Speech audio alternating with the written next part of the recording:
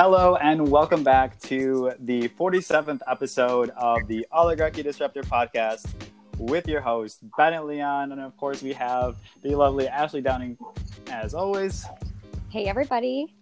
And we have a very special guest today. He is a contributing writing for The Week, an associate professor of politics at, like I said, Roosevelt University, an author of It's Time to Fight Dirty, and The Kids Are All Left, which was published this year. So, without further ado, David Ferris. Hey, it's great to be here. Thank you for having me on the show and be part of your apocalypse diaries here, you know? Well, hopefully not. Hopefully not so. But we'll see. I mean, Trump is the president after all. So, unfortunately, still the president. Yeah. Yeah. So we'll see what happens in 2020, and that's exactly what this whole episode is going to be about. It's going to be about the current state of the Democratic Party, where we go from here, and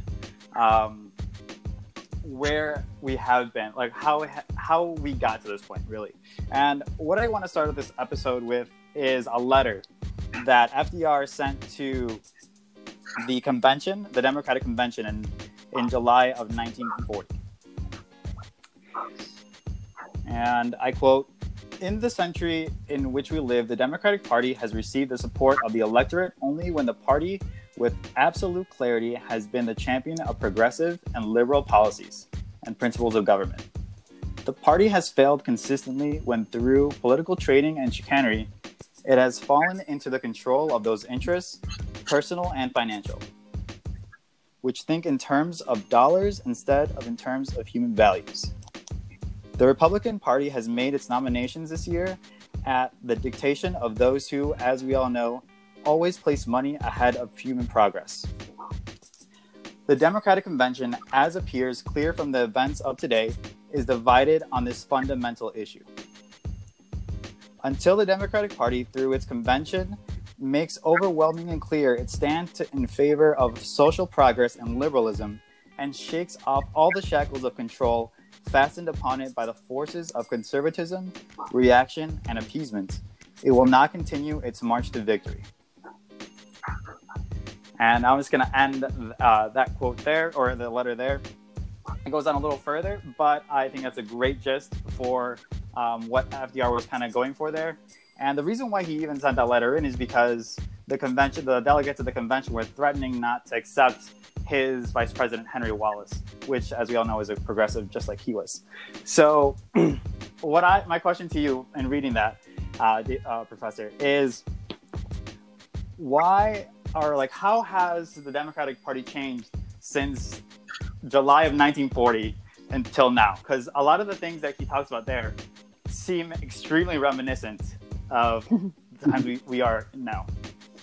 Yeah, sure. So, well, a lot has changed since 1940. I mean, one of the things that was a consistent thorn in FDR's side and in the side of the Democratic Party throughout the whole kind of New Deal and post-New Deal era is that a really significant part of the Democratic Party's strength in this time period came from the South, where you had Democrats who were, I guess you would call them economically progressive, but in favor of racial apartheid.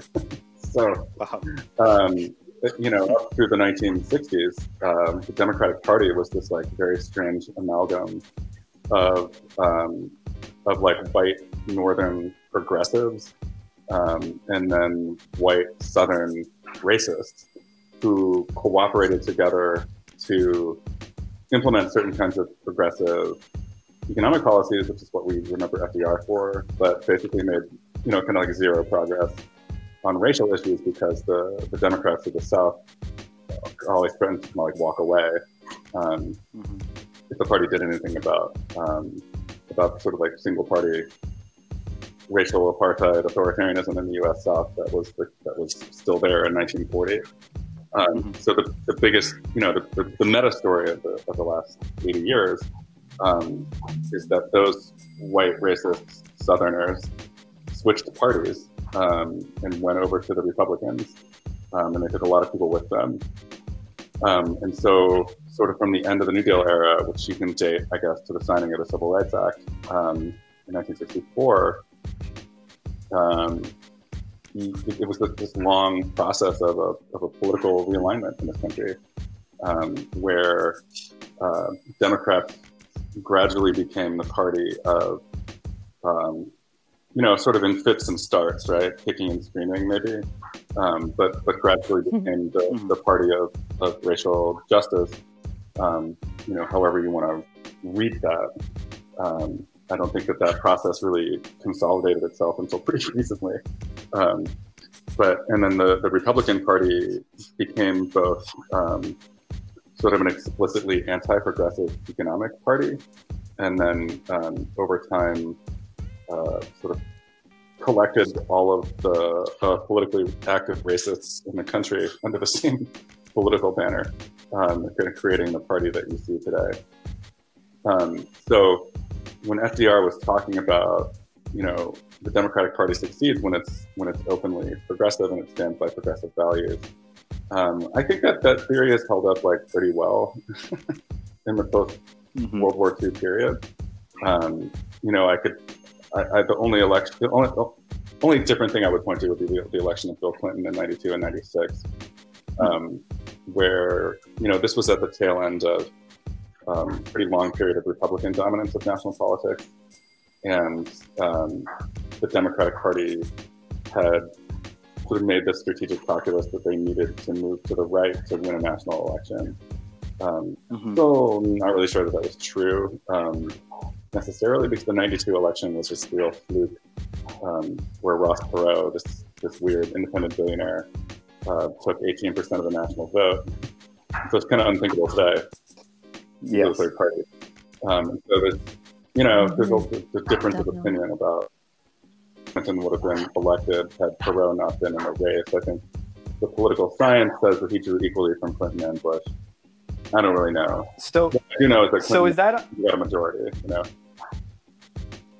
So my question with you for that is is that really is that the real way to win? Because I have seen, as many others have seen, many articles in recent times talking about how Chuck Schumer, which is the Senate minority leader, and Nancy Pelosi, which is of course the Speaker of the House, and how they are using this tactic that they've been, like you mentioned right now with Bill Clinton, and moving the party more to the right to gain those voters that typically would go for Republicans.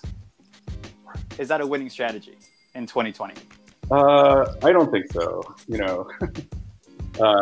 I think, if you look at where the party is now versus where the party was, when I just had graduated college, 20 years ago, the party, and that includes Pelosi and Schumer, has moved substantially to the left, in terms of its issue positions, in terms of how it, sort of its public-facing messaging about its priorities. I do think it's easy to lose this in the day-to-day nonsense of Washington, but the party has been moved substantially to the left for a variety of reasons, and that really does include the party leadership. But I think that both Pelosi and Schumer, and I think a significant number of mainstream national Democrats, still have this theory of politics, which is that they can reach across the aisle and achieve things together with Republicans, and that the voting public will reward Democrats for that high-minded behavior. And you can see this all over the kind of the negotiations around the various stimuluses that are being floated, stimuli, I don't know, to combat the coronavirus. Kind of case in point is just the way that the first few iterations of the stimulus were watered down in negotiations between the branches. I'm a little salty about this personally because the legislation exempted organizations with more than 500 employees. Yes. And the family leave policies, right? So I'm taking care of a 1-year-old full time, and then I go, from 6 a.m. to 1 p.m. and then I go and do my job for the rest of the day. And it's a nightmare. And had the Democrats not sort of capitulated on that point, a lot more people would have access to various leave policies. And that's just one piece of it, right?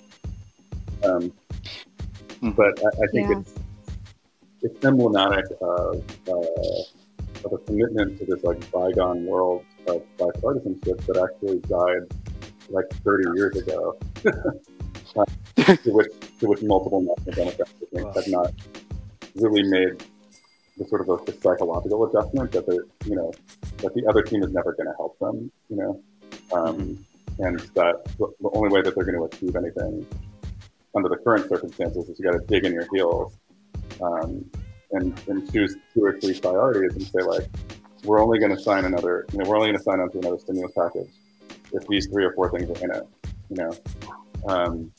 So anyway, that was sort of a rambling answer to your question. But what kind of leverage do the Democrats really have to make those kinds of demands right now? I'm pretty sure like most of the leverage that they had was when people were extremely desperate, right before rent was due on April 1st. That's when they had the most leverage. That's when any single senator on the Democrat or Republican side could have tried to stop the bill from going further, due to how much of a transfer of wealth this is going, not to us, but away from us and further towards the oligarchy that controls our government. Sure, yeah. I mean, it's tricky.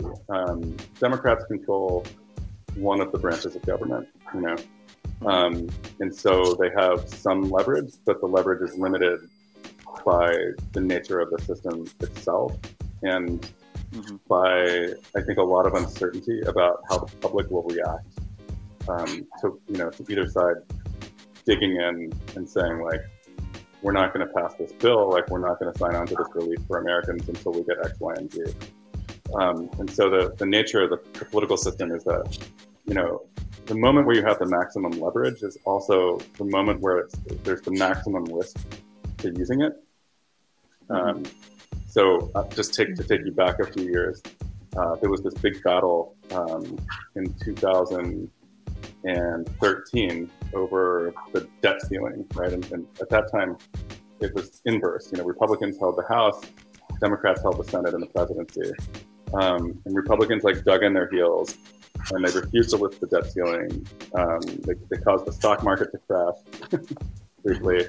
The public turned against them. And in the end, they got nothing because public opinion was what it was and they could see the writing on the wall and they capitulated, And so I think a lot of Democrats look at the history of the last 20 years and they think anytime a minority party uses its power to block something that the majority party wants, that they're going to pay a public opinion price for that. I'm not really sure that that's necessarily true.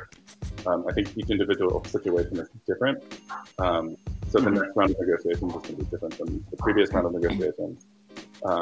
Absolutely. And the reality is, you mentioned the April 1st. People have not actually gotten those checks yet. So it's kind of like everybody lost there. They passed this inadequate stimulus, and then this country is too broken to actually distribute it on time. So a lot of people, didn't make their April rent, or they had to borrow money from friends or something. And so again, we have another point where there's going to be really significant leverage for Democrats, and that's over this, the question of whether this stuff will be ongoing. You look to the north at our neighbors in Canada, and they have already decided to give out 4 months of $2,000 checks to everyone in Canada. And we're still stuck at $1,200 for one, Yeah.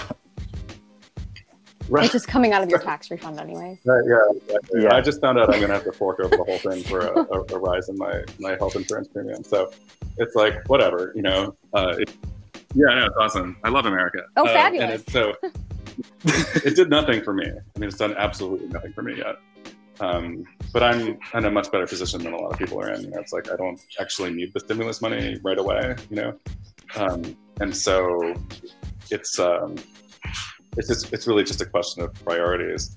and where the party wants to dig in and what it wants to dig in for. Because in a situation where you have divided government like this, you're not going to get everything. You know, it's like, do we want a bigger stimulus? Do we want protections for vote by mail for November?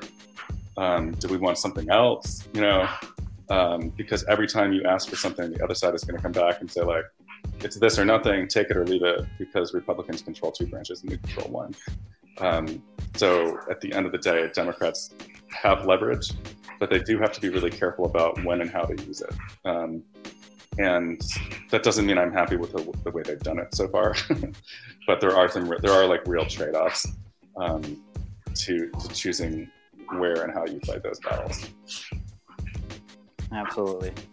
And I think this is a great segue into a clip I'm going to play. I don't know if you've heard, Professor, of this show on YouTube called The Jimmy Dore Show. One progressive there, well known. But in this video, he talks about forming a third party in America. And here in this clip, we're going to hear how in a similar situation in the financial crisis that we found ourselves in 2008 and the recession then, the Obama administration, as we know, of course, with like Joe Biden right alongside him as on his right-hand man, they took a really interesting approach, and I use interesting really loosely, to how they addressed that financial crisis. And I think that could be like a little ominous of how he might treat this one. Although, like you just said, like many people in the party, centrist candidates or whatever, they have moved to the left. And I'm curious to see whether or not Joe Biden has done so. But I'm going to play this clip first, let everybody hear it, and then we'll discuss it after. When you say that Barack Obama normalized all the horrible stuff that Republicans did, what you mean by that, and correct me if I'm wrong, is that instead of unwinding the banks and breaking them up, he made them bigger. So now it wasn't George Bush doing that, it was Barack Obama doing it, so everyone went along with it. He took George Bush's tax cuts, which were controversial, and Barack Obama made them permanent. They had a sunset clause in them. Why? Because they weren't popular, right, with regular people, and they had to put a sunset clause in there, and Barack Obama could have just let it sunset, and he didn't. Right, so that's another thing. He also took us from 2 wars to 7. So now war became normalized. Both parties, so 100% pro-war. He opened the Arctic to drilling whenever Shell Oil asked. He kicked 5.1 million people out of their house during a recession, which is like if he was president, he would start doing that right now too. So that's what you're talking about. He built the cages. He exported 3 million Hispanics. I mean, he made all this stuff normal. That's the stuff you're talking about. And so he never came in and said, hey, we have to have rent relief, mortgage relief. We have to write down the value of these mortgages and help these people stay in their house. The template was never set on how to handle this, and that's why we got Donald Trump, which was the key critique that Bernie Sanders was unwilling to make, and that's why he never once critiqued Joe Biden's time at the White House. Correct? That's right. Okay, I'm going to end it there. But let's hear some initial thoughts on that. Sure. So, this is like a very vivid period in my life because I was finishing up grad school at the time, and the Great Recession that started in 2007 really, frankly, like altered the trajectory of my adult life in a very negative way in terms of like the number of jobs that were open to me and to many of my peers. I'm a little bit, I'm not quite a millennial, I'm a little bit older than a millennial, but I call myself an honorary millennial. I'm a married one. So, there's some things in that clip that resonate with me. There's some things that I think are, I think a little bit unfair to Obama, just in terms of the political restraints that he faced with his own authority. So I just take it one at a time in terms of what I remember from the clip. The thing that I do think I definitely fault the Obama administration for not pushing for or even prioritizing is some kind of mortgage relief for people who are losing their houses. And I wasn't a homeowner at the time, so it wasn't really on my radar, but it was like it was a big oversight because a lot of people lost their homes. But when you lose a house, you lose more than the home, right? You lose everything that you put into it up until that point, and then your credit is ruined, right? So it's like a lasting negative consequence of an economic downturn.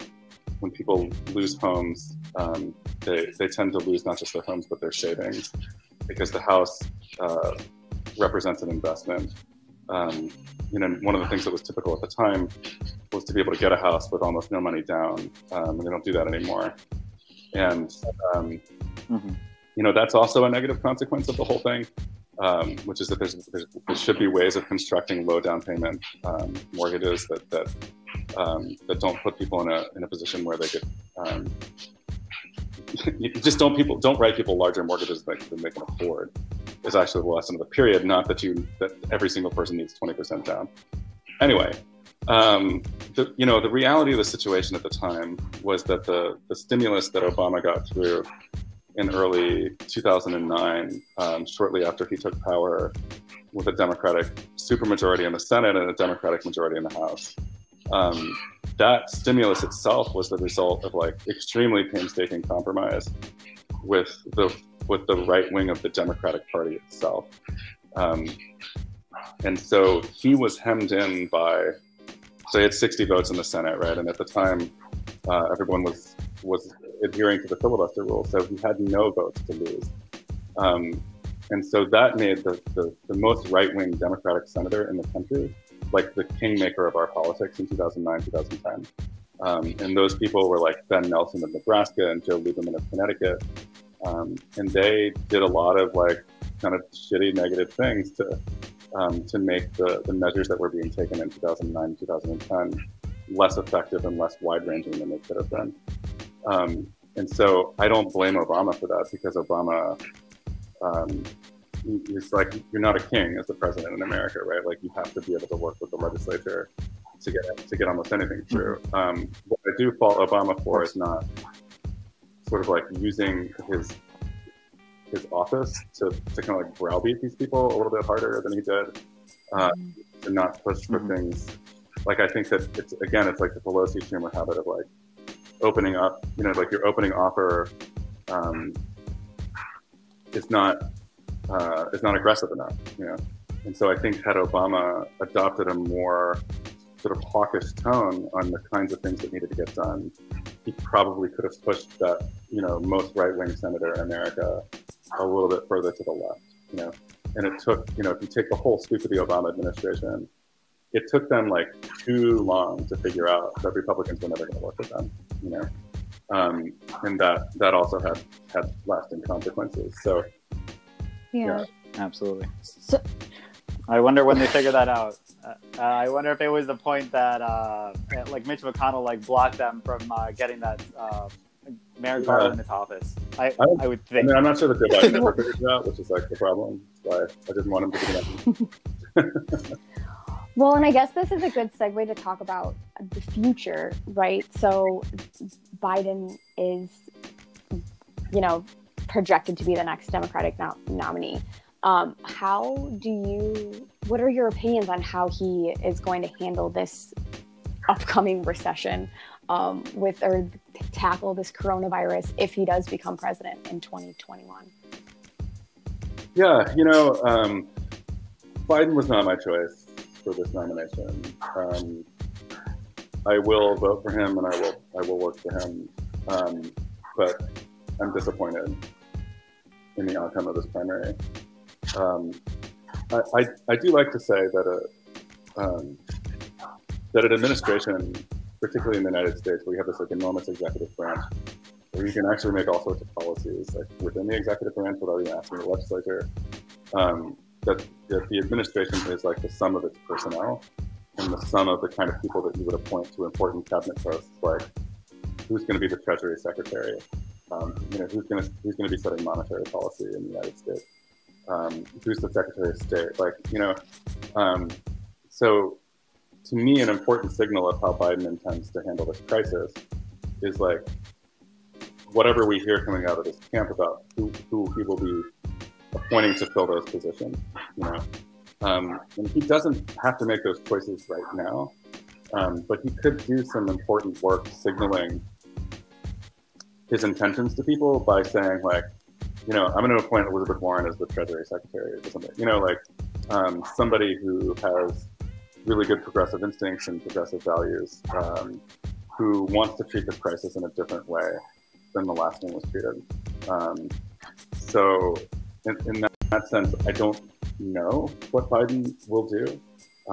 This is all unfolding so quickly, and he's so old and like capable of responding to events nimbly that it's like, it's hard to say. Like, I know what Biden's instincts are, right? Which is like, you know, we'll do something similar that we did in 2009, 2010. I'm sure that Biden thinks that they like save the world.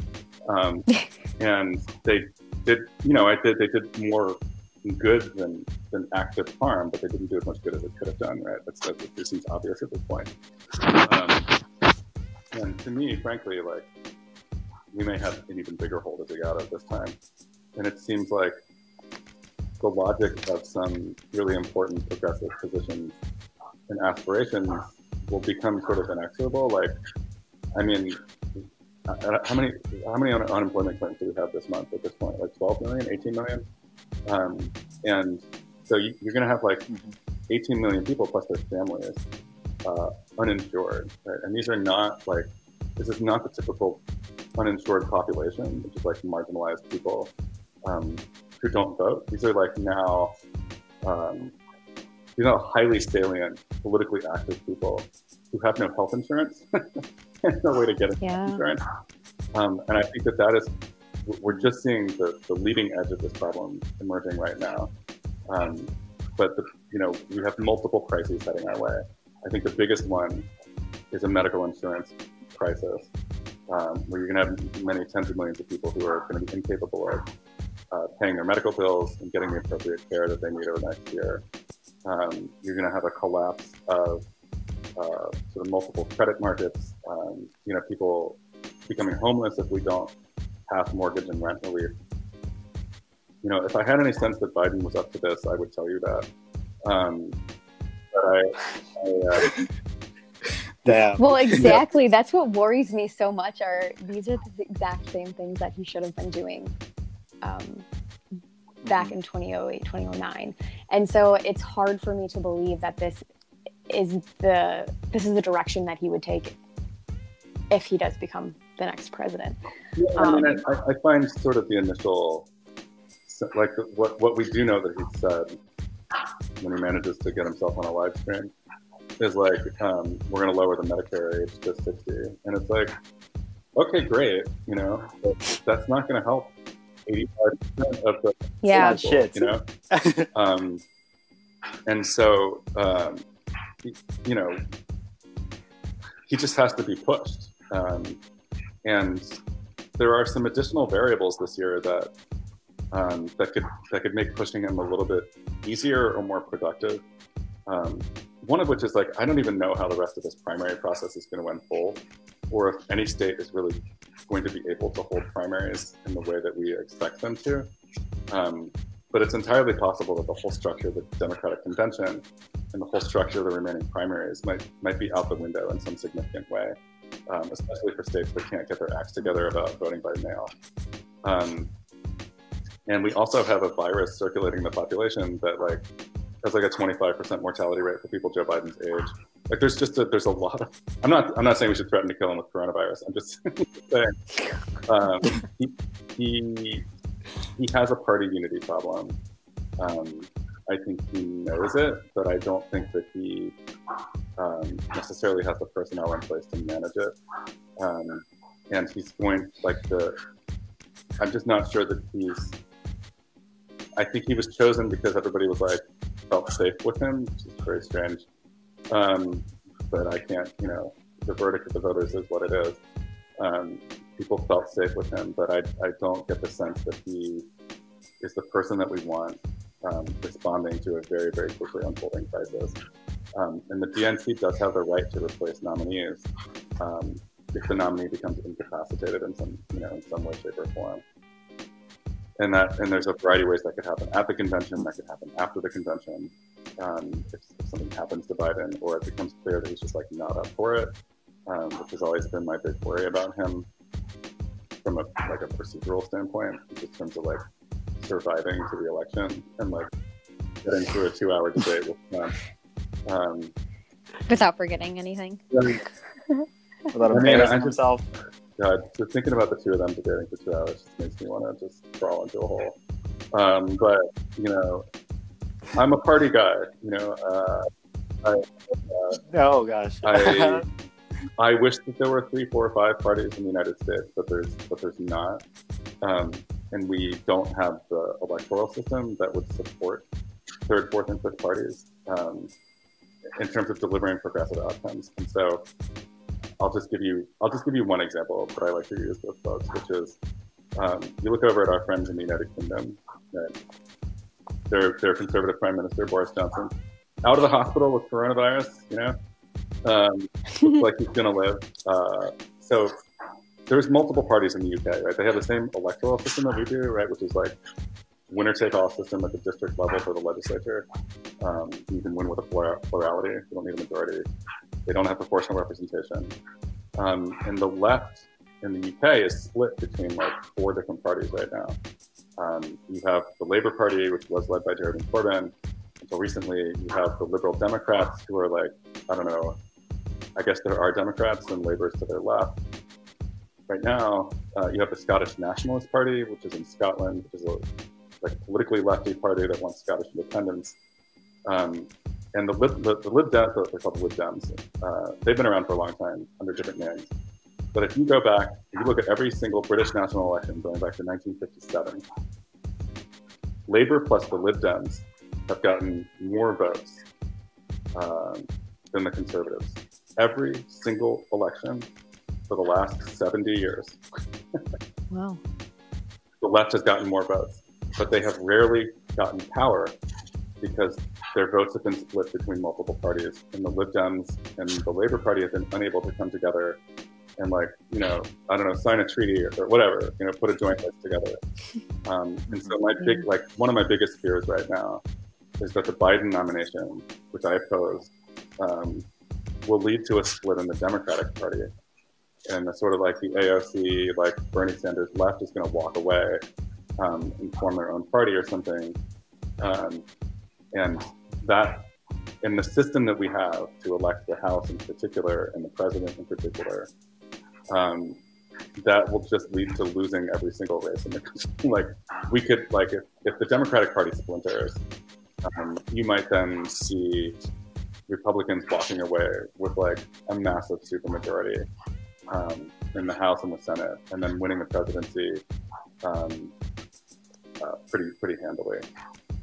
So that to me is like a much darker outcome than Joe Biden becoming president, because I think Joe Biden is like a caretaker. You know, he's like the executor of a will, and he's like about to die. Whoever Joe Biden chooses as his VP, I think probably will be the president before 2024. And so that's a really important pick. That's a place to push him on to a point, you know, to choose a real progressive as a running mate. I don't know, I'm rambling again. So you just stop me whenever you want me to stop. So one question that comes to mind listening to you talk about all these things is like, what do you think of like the way that the Democratic Party and the DNC specifically carried out both the 2020 Democratic primaries? Well, actually, let's focus on this one. I was going to bring up 2016 because it was kind of reminiscent of 2020, but let's focus on 2020.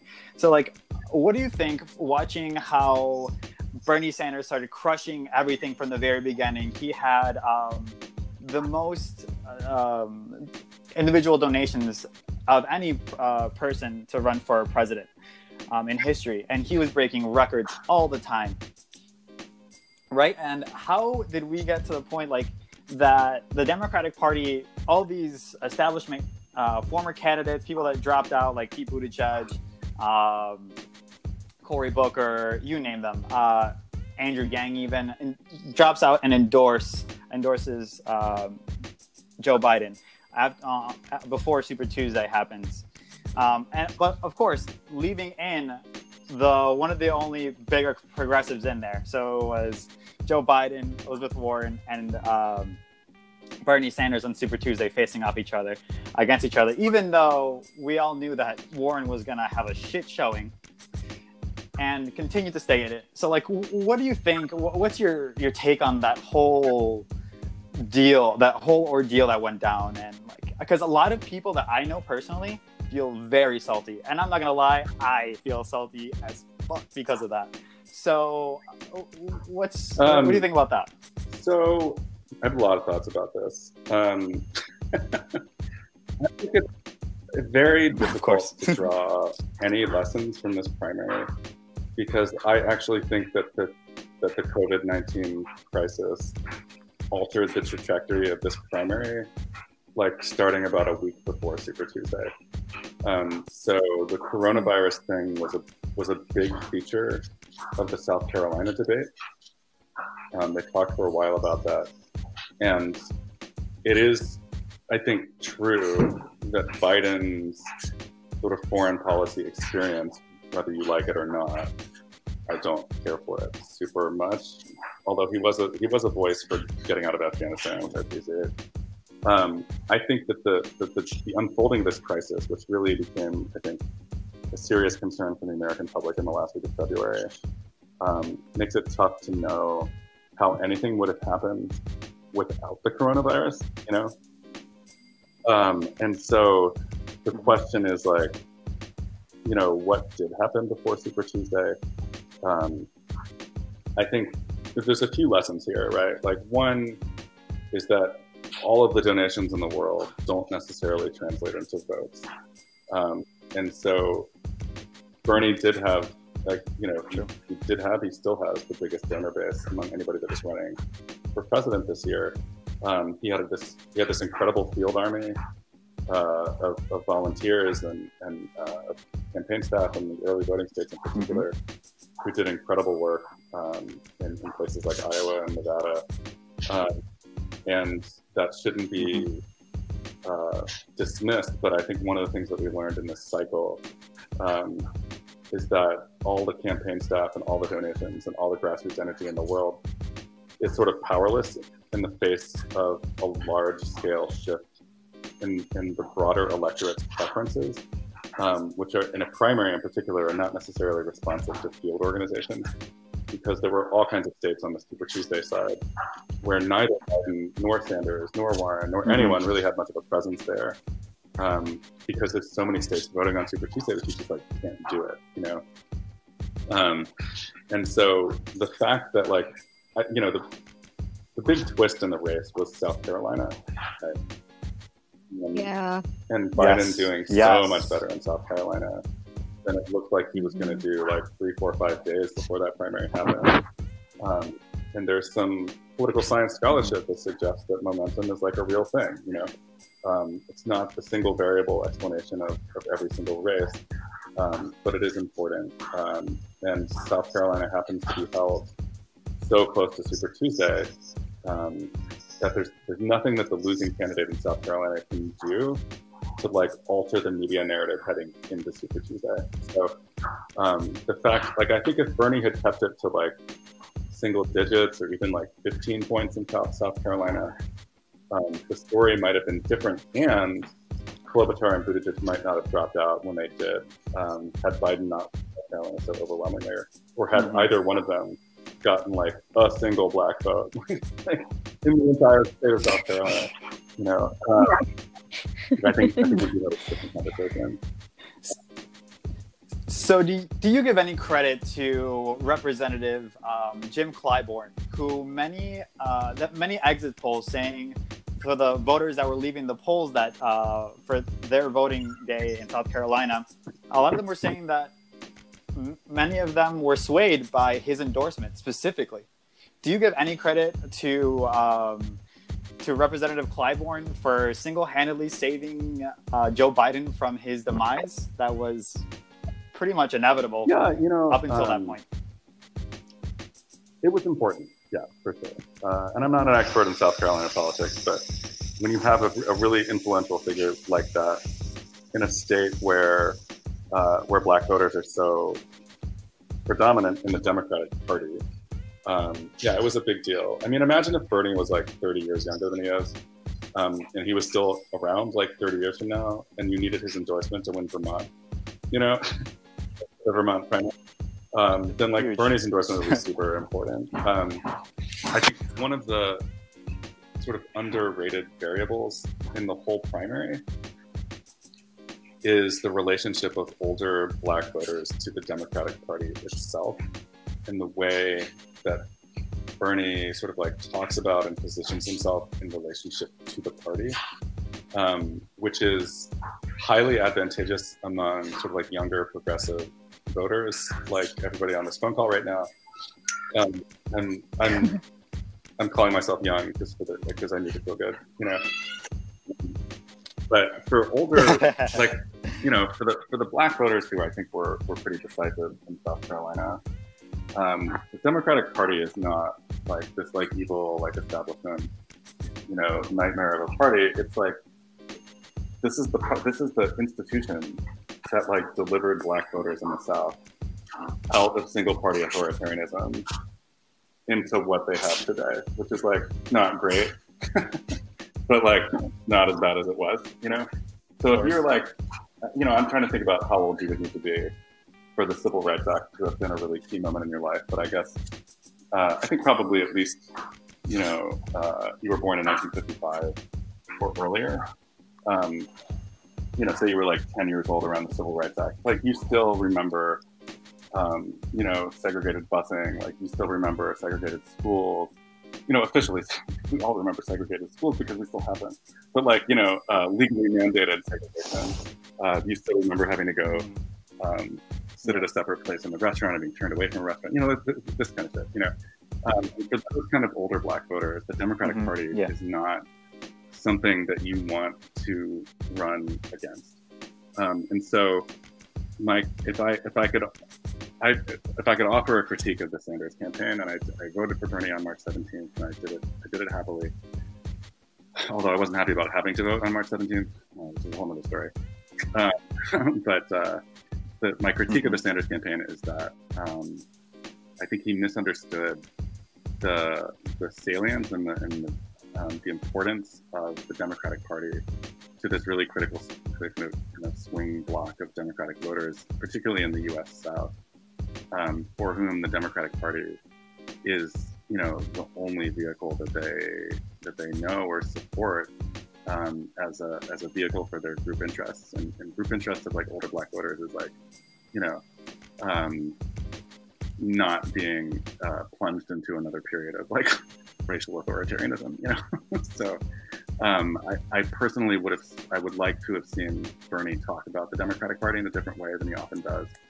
And you know, I just to tie this back to the beginning, you know, you talked about Democrats only winning when they really live up to their values, and I would also say that Democrats only win. Like, no one has ever won the Democratic nomination running against the Democratic Party. I think that will be possible in 10 years when a lot of these voters are gone, and when you guys are the of the electorate. But like, we're not there yet, you know, and so the failure to see that was the shape of the electorate, it just, you know, you said salty, and so I'm salty about it too, because I did not want to have to make phone calls with Joe Biden. But I do think that there's some things strategically that they could have done different. That might have altered the trajectory of the campaign. Now, I don't know if you guys follow me on Twitter, but I got into a fight. I got into a fight with Bernie's comms director last week. Yeah. I was tired the next day, and my wife came down and she was like, "Why are you tired?" And I was like, "I didn't get any sleep." And she's like, "Why didn't you get any sleep?" And I was like, I got into a Twitter feud with David Serrata, and she was like, "Why did you do that?" You know, and it was about, you know, like the hires that Bernie made to run his comms shop. I thought were like needlessly antagonistic to sort of like rank and file base voters of the Democratic Party. and in that it upset me because I wanted, you know, like I wanted Bernie to get the nomination at that point, and so I feel like a broken record because I've been saying this for years now, which is that like you can't win the Democratic Party's nomination by running against the Democratic Party. You can win a general election, right? And in fact, it's entirely possible that Bernie would like do better than Joe Biden in the general election. I think it's entirely plausible. I believed, and I continue to believe that was true. But it's like you got to get through. You know what they say like about the virus, like the only way out is through. And the only path to the presidency is through the Democratic Party. So I don't think that his instincts were correct there about how to position himself in relationship to the party, or he could have made some conciliatory hires. Like you'll notice very early in the process, Joe Biden hired Simone Sanders, who was a big person in the Bernie campaign in 2016. Yes. And there were no analogous hires on the Bernie side to like bring Clinton people over. And so it's like you can be as mad as you want against like some of the people from Clinton world, you know, who were bad actors in 2016. But ultimately, they needed to bring a certain amount of Clinton people along with them to get the nomination, and it felt to me like they never tried. So that was I don't know. That's kind of where I see things. I think that got it. If we want to tie a bow on this for your listeners, who I assume are mostly young people, you know, people under the age of 45 will eventually inherit the political universe, you know, and they will build it for themselves and they will remake it in their image. And Bernie has done so much incredible and important work to move the policy conversation to the left. And the only place that I really differ with Bernie is in party building, because I'm like a weird political scientist who believes that parties are actually really important, and that party unity and party solidarity can be built and rebuilt. In other words, like that we could have had a situation where, you know, the party was taken over from within. And I think that still will happen, and it depends on who becomes the standard bearer for the left moving forward. But I think that AOC has the better instincts here, which is like she pushes and she pushes and she pushes against the party, because a lot, you know, there's like 5 blocks of the party that are corrupt and useless. But she recognizes, I think, that you know, unless you change the electoral system to proportional representation, that the Democratic Party is like the only game in town, and she needs to position herself in a way that she can, you know, be a like a rebel against certain elements of the party, but also remain in good enough standing with the rank and file that she can win a primary. So when President AOC takes office, 25, 29. That will be the hopefully thing that I hope that we see. So hopefully we can only fingers crossed. We can only hope. Yeah, that will be the day. One last question for you, David. One last question. Your your thoughts on Donald Trump versus Joe Biden in the general election, along with, of course, like those third-party candidates. How do you think it's going to like end up swinging based on everything that you're seeing building up to it, like the coalition building on both sides, the rhetoric that Donald Trump is using, the stimulus, the showing up to the left of the Democrats on UBI, things like that. Like, what do you think is gonna happen? Well, there? you know, I learned in 2016 the hard way that predicting the future was not necessarily my forte. And didn't we all? Didn't we all? You know, I think Joe Biden starts off as a slight favorite in this race. I think in the same way that Bernie Sanders would have started off as a slight favorite. I think I would put it at like, you know, 55%. I think Biden will win. If it were not for the Electoral College, I would put it more at like 80%. Like if we elected the person who got the most votes, I'd be actually highly confident that Biden would win. But the reality is that the election is going to come down to, you know, Wisconsin, Pennsylvania, Florida, and Arizona. And I'm not that confident that Biden is going to win the right combination of those states to become the president. I think that my fear is that he mistakes his strength with Black voters in the primary for the ability to turn out minorities in sufficient numbers in the general election that he doesn't have to do anything to appeal to them, which is the same mistake that Hillary Clinton made when she appointed Tim Kaine as her running mate, like the fucking blandest white guy that she could have found in the U.S. Yeah, seriously, like, can you think of a single thing about Literally, Tim Kaine? I mean, like, I can't think of a single thing about him. I'm just like, he tried to speak, it was bad. Yeah, He won except every one, election, right? though. Except He won one. every election he's ever been in. So Except Biden, one you know, big one. Biden needs The a biggest. young person of color, preferably a woman, to help him turn out key elements of the Democratic base, who either don't like him or are skeptical of him. And so, if I was going to gamble on it, I would gamble on Biden winning. I think that there's a lot of political science research that suggests that the things happening to the economy right now are going to be really, really bad for Donald Trump. You don't want to be presiding, even if it's like this is like exogenous shock of a virus. Like you'd rather not be presiding over the worst economic crisis since the Great Depression, and over the deaths of, I don't know how many people are going to die in this crisis, but tens of thousands of Americans will die in part because of Trump's inaction. But we don't live in that old world anymore, right? We live in a world where 40% of the electorate takes their cues from Fox News, and Fox is they're gonna blame Andrew Cuomo, and they're gonna blame the Democrats, and they're gonna make shit up. And so I suspect, unfortunately, even if all the factors that would usually lead to a blowout election are there, I still think we're going to be within a few points, and it might be a long night on election night. Again, I think Biden's choice of VP is really important here. I think Biden's signaling about putting some progressives into the senior positions in his cabinet might help,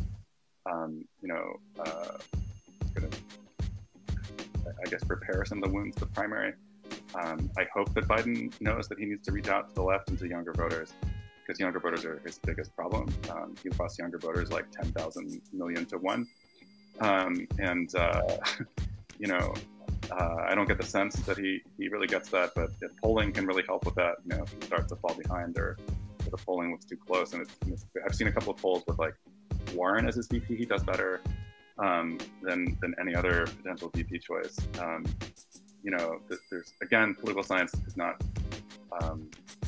doesn't think that the VP choice matters that much, but I think that this year it probably does. I don't think that Warren is where he should go, but I do think it should be, again, like a progressive, younger person of color, preferably a woman. He's already said it needs to be a woman. I don't know. That's like a magic mix that I'm not really sure is out there.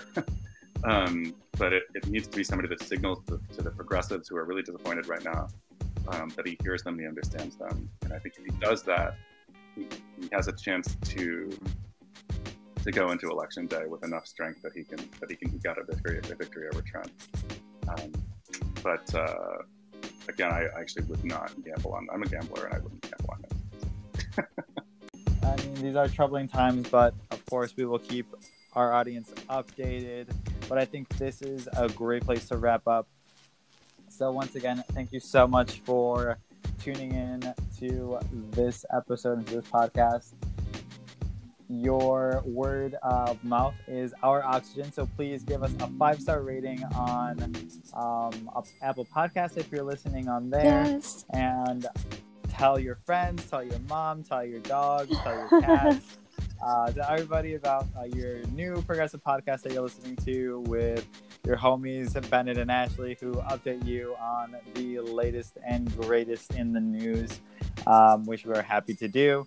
Of course, follow us also on Facebook at The Oligarchy Disruptor. You can follow us on Twitter at Ben the Disruptor and Ashley at Ash the Disruptor. Absolutely. And also, guys, please do not forget to vote. I know with all this coronavirus shit, it's very easy to forget what's going on right now, but or what I mean is like the election and stuff that's also going on simultaneously in the background. But over half the nation has not cast their vote yet. So it is very important that you vote in the primaries up until the general election, which we will go to face Donald Trump. So I'll leave it to the queen of voting to give you her spiel about that. So I'll go ahead, Ash. All right, everybody. Yes, don't forget to vote. If you do not know where your polling place is, perfect website. It's called yourfuckingpollingplace.com. And it's very simple. Just type in your address, press OK, and your polling place will show up.